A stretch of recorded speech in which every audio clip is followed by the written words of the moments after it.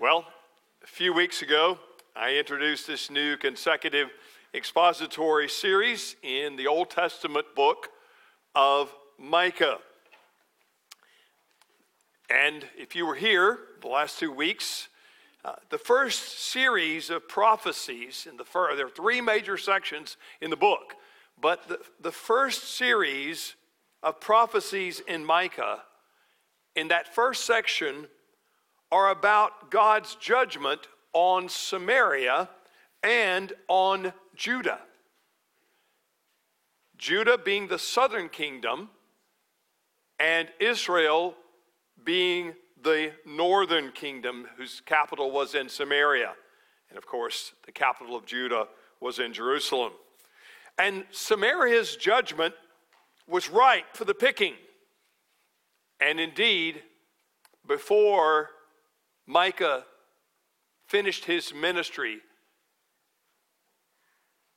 the Assyrians swept Samaria and the northern kingdom into the waistband of history.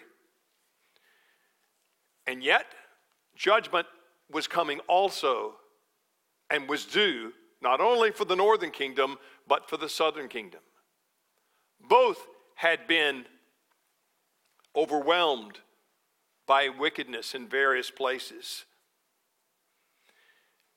And yet, God had been merciful and had not brought the full, well-deserved judgment upon the southern kingdom. But now, in today's passage, we zoom in with some of what's wrong. What was going on in the southern kingdom?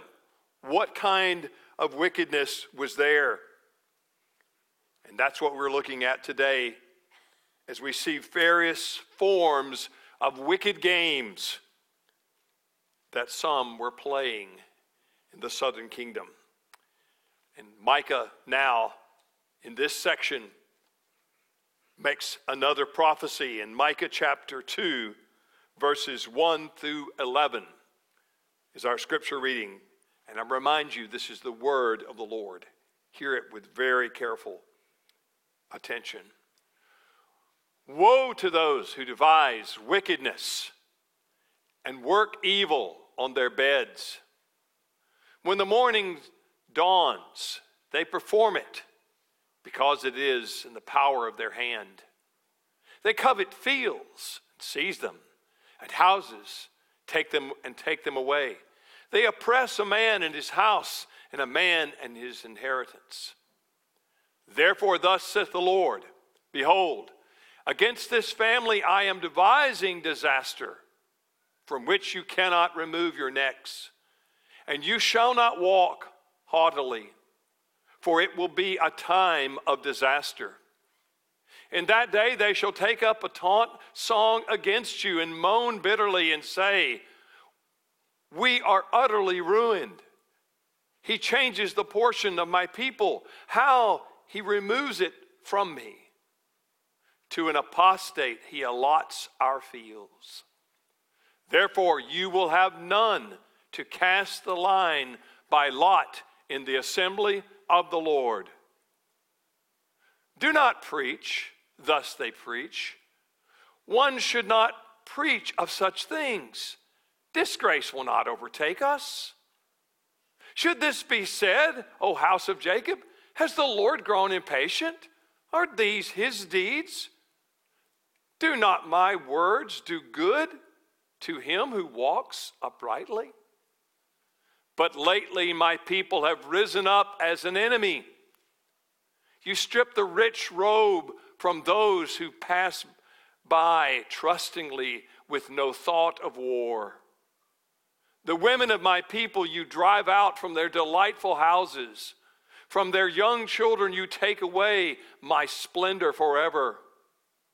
Arise and go, for this is no place to rest, because of the uncleanness that destroys with a grievous destruction. If a man should go about and utter wind and lies, saying, I will preach to you of wine and strong drink, he would be the preacher for this people. I will surely assemble all of you, O Jacob. I will gather the remnant of Israel. I will set them together like sheep in a fold, and like a flock, its pasture, a noisy multitude of men. He who opens the breach goes up before them, and they break through and pass the gate, going out by it. Their king passes on before them, the Lord at their head. The grass withers, the flower fades, but the word of our Lord will stand forever. Let's pray. Father, once again, we ask that you will give us illumination, having read your word, that we might understand it, that we might apply it with meekness and receive it with meekness and apply it to our lives, that in a way that will glorify you and that will help us, Lord, to walk in your ways in faithfulness. But thank you for your tender mercies, for the promises of the gospel. And Father, help us now to understand this better today from this your word, and we pray in Jesus' name. Amen. The title of today's, nope, that's not right. We're looking for another title. Not there? Okay. All right, I'll tell you what it is in just a moment. The title of the message today is loosely, and again, I emphasize the word loosely, influenced by a 1980s song by Chris Isaak with a K called Wicked Games. Wicked Games. And there's a telling line in that song that goes like this. It is strange what desire will make foolish people do. It is strange what desire will make foolish people do. Well, that certainly is an appropriate title for this passage in the book of Micah, in the 2nd chapter, because it is the fitting folly that blinded the wicked and the unbelieving in Micah's day. Their desire, there to be more precise, as we will see, covetousness, was bringing down and weighing down the southern kingdom with judgment because of wicked games that were being played. You see, Micah was the outsider whom God used to give a shocking picture of what the insiders were not able to see. God sent Micah to help them see what they were really doing and what they were like, the evil, their wickedness. And yet they wanted no part of it, as we will see. God uses a shocking picture of what they were unable to see. Today's oracle or prophecy, both mean the same thing essentially. A prophecy or oracle comes in 3 parts, and those will be our outline for today. First of all, foul wickedness condemned is in verses 1 through 5 that I read. False prophets exposed is in verses 6 through 11. And then, finally, future restoration foretold is in the last 2 verses in 12 and 13. So let's look at that first one. Foul wickedness condemned. As I said, in Micah 2, 1 through 5, Though some of that language, again, is prophetic and is somewhat hard to understand. Who is he talking to? What's he talking about here? Who's being addressed? Who's doing the speaking? What we see is the first oracle, and it is an oracle of woe. A very common thing used in the prophets. There are something more than 20 woes in the Old Testament prophecies, which are woe to you, warning, it's going to be bad for you. There is not something pleasant coming. There is something that is going to be disdainful.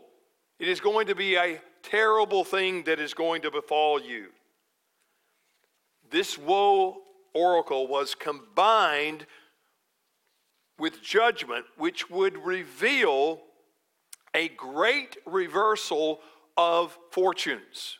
You know that term, a great reversal of fortunes. That means when one group is on top, a reversal of fortunes means a flip of that upside down or right side up. And what Micah is doing here, he is telling the people, certain groups in Israel, that they are going to receive judgment and woe because of their wickedness, and in particular ways. And it's going to turn around so that one day those that are on top are going to be on the bottom, and those that are on the bottom will be lifted up by the shepherd king that God would send. So, who were those playing the wicked games, if we will, using the title? Well, they were small, probably. It wasn't the whole of Judah, of the entire. There still were those that were faithful. There were still those that were trying to seek to follow the Lord and his leading and his law. But there was a small but very greedy and powerful group of businessmen who schemed literally night and day. They almost couldn't wait to get up early in the morning to get after again dispossessing people of their lands and of their houses. These were small farmers. This was an agrarian culture. They didn't have all the other means of production. Everything depended on them being able to keep their land. And yet that is exactly what these greedy businessmen were doing. They were increasing their wealth through force and through fraud. This is not something that just came to them and they just hit the jackpot or somehow won the lottery. No, they were using their wealth in an oppressive way that brought about forcing and fraud. They were literally throwing families out of their houses that had been allotted to them by God's command. You see, according to the covenant, every man in Israel was to be seen as equal before the law. Equal before the law of God. Any man, all Israelites were seen and were to be equal before God and the law. And the land, each tribe and each family was never to transfer or give away or sell that land. That was their portion given by God. They were allotted that, and it couldn't be manipulated away from them. It could not be taken from them, but it was being taken. That was the wickedness that was going on. This was a violent theft and a disregard for justice. And literally, men and women and boys and girls were being thrown out into a state of begging. Their lands, the only thing they had, were taken away by these wicked men. These guys had a pretty good business plan going on. You know, everybody in business has a business plan. You need to have a business plan. Well, they had one that was really working quite well for them. But God had a plan too. He had a business plan. But it was different. Proverbs 19:21 says, "Many are the plans in the mind of a man, but it is the purpose of the Lord that will stand." Basically, God was about to do through Micah, "Oh, you got a business plan? It's working real well for you?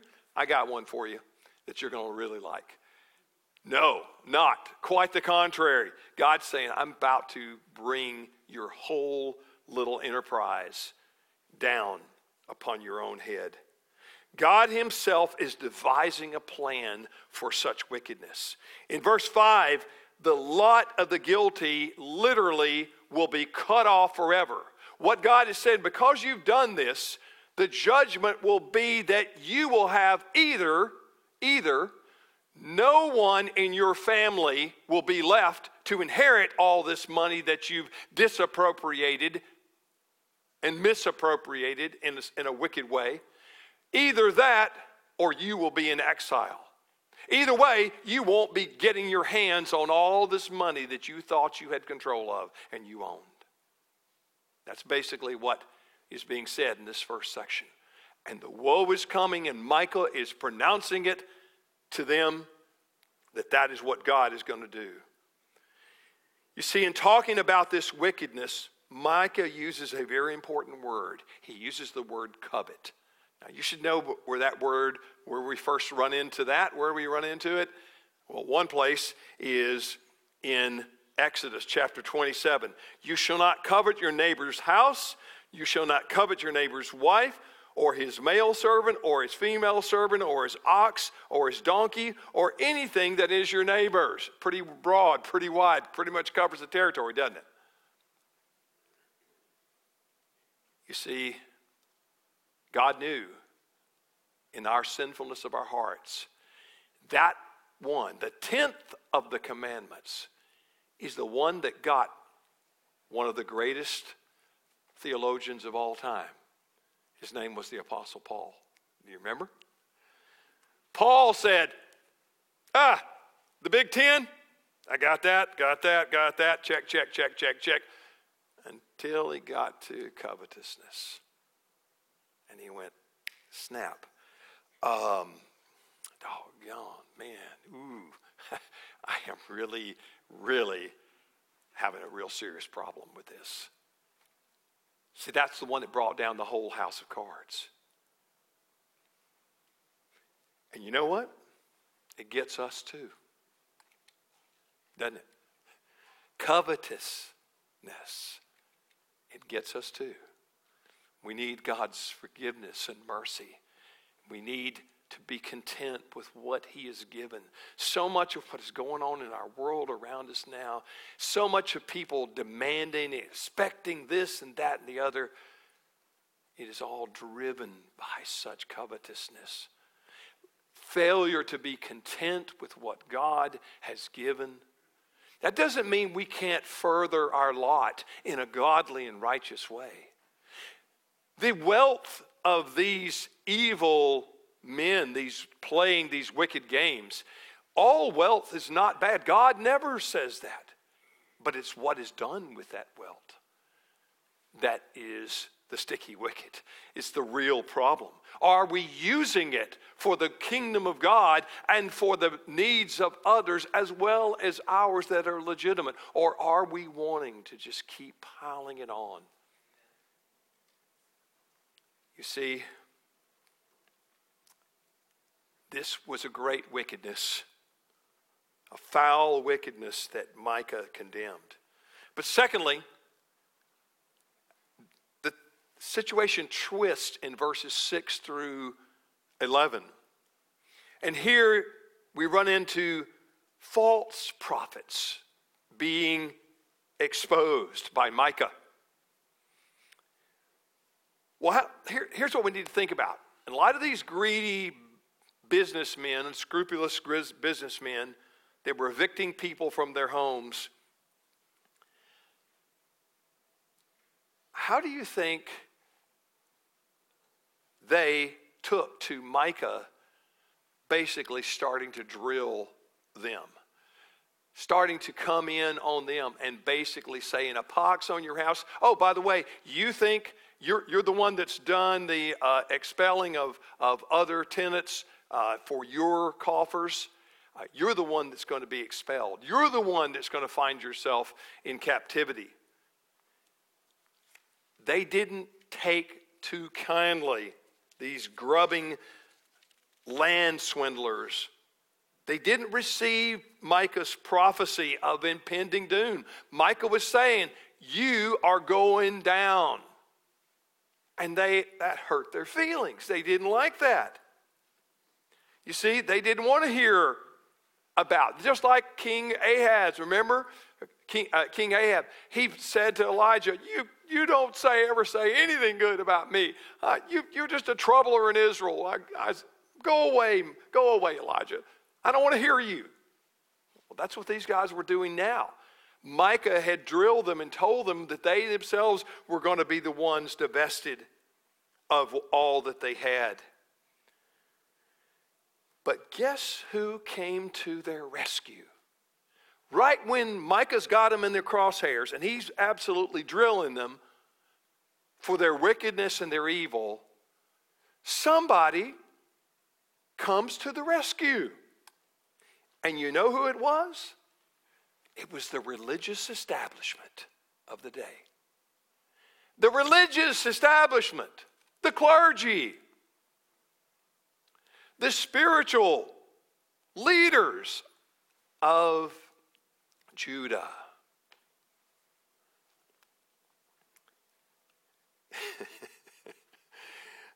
You see, they took up the mantle and denounced the real prophet, Micah, as a false prophet, when in reality they were the false prophets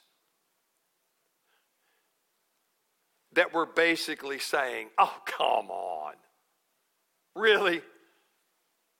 Micah, you need to chill for a while. Go spend some time under some oasis, some palm tree or something, and you're delusional. These things aren't going to happen that Micah said. There's no judgment coming. You see, listen to this again in verses 6 and 7.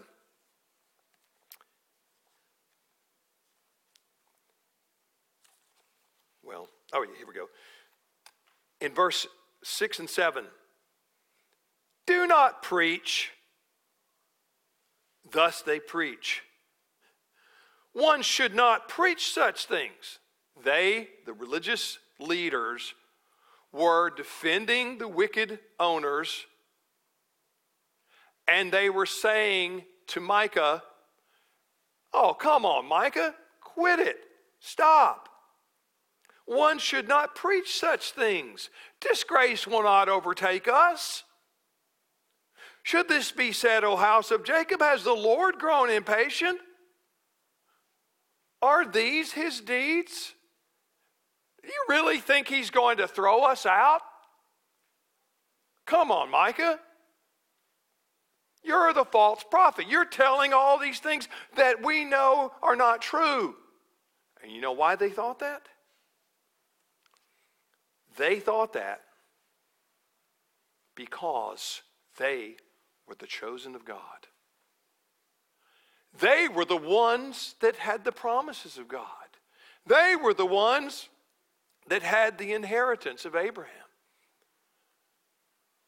They were the sons of Abraham. And they were absolutely certain no one was going to take them away into captivity. You see, this was not the first time or the last, my friends, that business and religious alliance stuck together like birds of a feather. The two of them, do you remember when our Lord was on this earth? Who got together to do him in? the civil and the religious. Those that were lucratively gaining wealth were side by side at the hip with the forces that were out to destroy our Lord. You see, they were working hand in glove with corrupt wealth. Now, I've already said, all wealth is not necessarily in itself. It's neutral, corrupt. God even talks to his people in a way of blessing and accruing wealth. It's not an evil thing in itself. But bad wealth, accumulation or usage, that is where the problem comes. And these false prophets called into question Micah's pronouncement by an appeal to the character of God. As I said, they said, we're God's people. There's no way God's going to throw us out like we're garbage, ready to be tossed out. We're not going. We're the people of God. This dastardly duo was confident that no evil was ever going to touch them and overtake them. Just wasn't going to happen. And they were basically saying, Micah, you're a fool. Stop it.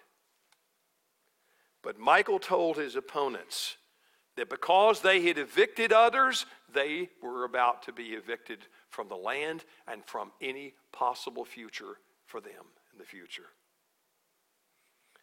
Micah says that the only prophets they want are those who advocate drunkenness until oblivion comes. That last little phrase there in verses 10 and 11 basically are saying, you know what you guys want?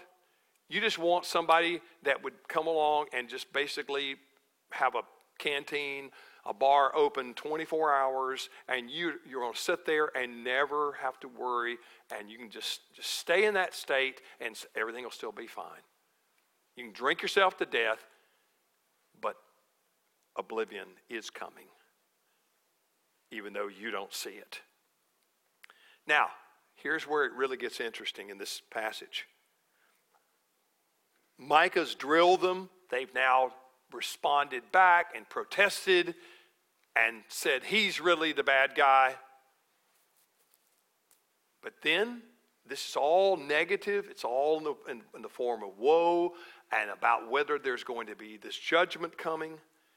And yet, in the last two verses, we see something really amazing.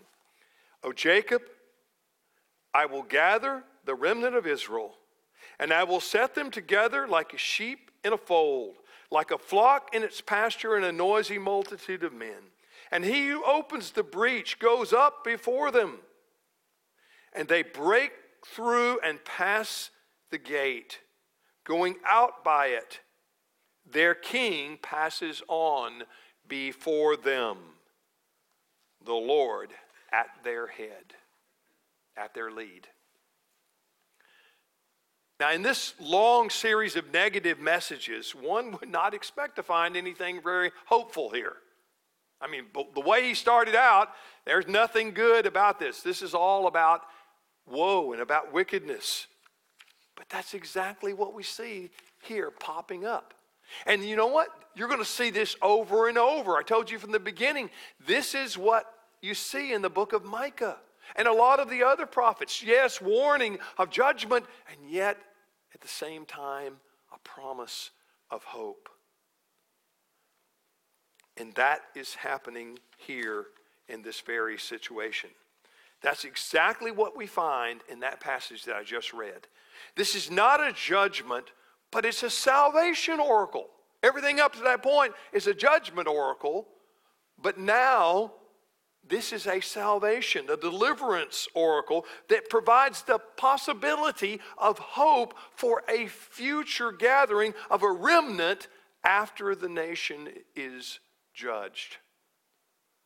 Judgment is coming, but there is going to be, at some point afterwards, there is going to be a recovery of God's true people. There will be a faithful regathering. A remnant is the word that is often used. Now, when did that happen? We don't know for sure. Some think the future gathering of a remnant could be alluding to the events surrounding Sennacherib's invasion of Judah that almost took the capital in 701 BC.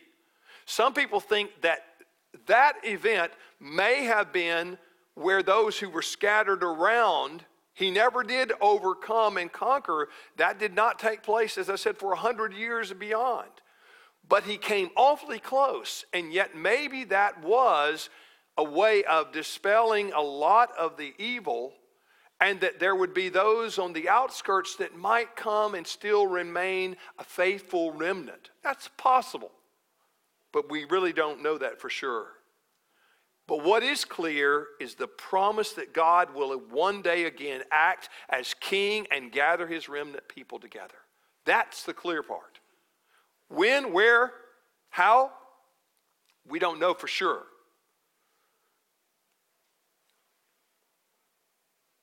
We might say today, well, when will that happen? Has it already happened? Does that kind of thing happen? How do we know? Well, God doesn't need to tell his people all the details of his plans. He hasn't. He's given us some, but he hasn't told us many things. And when he's going to move in a particular country in a particular time in history and what he's going to do, we don't know. But here's what we do know, folks. Here's what we do know, brothers and sisters, is that God's people don't need to know all the details, but we need to have faith, trusting that he will do what he has promised to do. That we can grasp and rely on no matter where we are, no matter what is going on around us. That is the good news, that God's judgments are always tempered by mercy. That is our God. That's what he's truly like. Not like those that say, oh, he won't touch us. We're going to be fine. No. We may not be fine. We may deserve judgment. We may be and need to sometimes be willing to say, Lord, we deserve it. But will you not in wrath remember mercy, as Habakkuk said last week?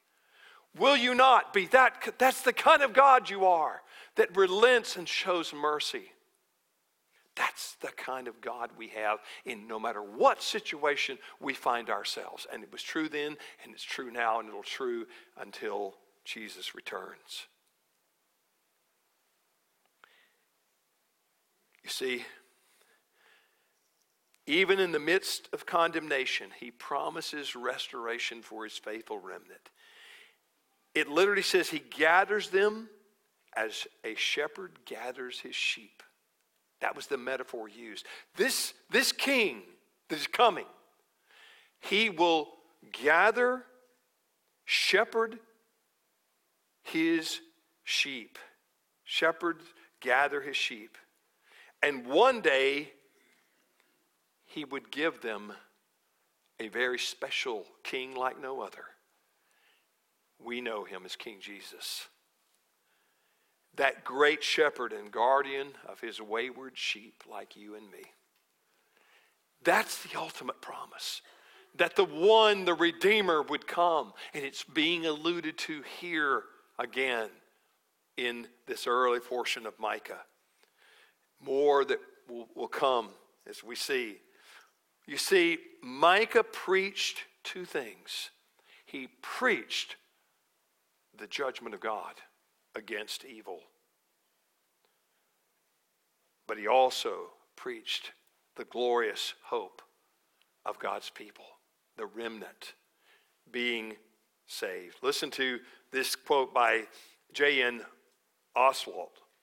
And listen to what he says here. He says, there is no hope apart from judgment. That's pretty interesting. There's no hope apart from judgment. Why? Because we all deserve it. There is none good, no, not one. So there is no idea that we're going to get around that and miss that. Judgment will come. As I said last time, it will always come on one or two places, on your head or on another's. and that another is Jesus. But it will be met. Judgment will come. He says, there is no hope apart from judgment, and there is no judgment apart from hope, because of the God that the Scriptures reveal. He will be just, and that means judgment. But he will be merciful, and that means hope. And hope comes through judgment. You don't get to usually skip the judgment part. You've got to go through it, or someone else has got to go through it for you. And that's what Jesus did. You see, what else, listen, what else is the cross of Christ than the eternal vindication of the justice of God and the eternal proclamation of the mercy of God? What is the cross but that? It is that, and it is that alone that saves. For us in Christ, judgment has already come. It has already passed. And now we have this glorious hope. A hope that will not, cannot be disappointed. What a vindication of our God, who is both just and justifier of the one who has faith in Jesus. And that, my friends, to borrow a phrase from Gandalf, is a very comforting thing. Amen? Let's pray. Oh, Father, what a comforting thing to know that you who are in Jesus, just and justifier, are the one who has faith in you. Father, thank you that you let Jesus take the judgment that we deserved, so we, the guilty ones, might go free. Lord, thank you for your promises. We know at times we do deserve judgment. But Father, in wrath, remember mercy, we pray. And bring about your plans and your purposes in this earth to your glory. And we pray this in Jesus' name. Amen. We talked about a shepherd that would come. Let's stand to sing.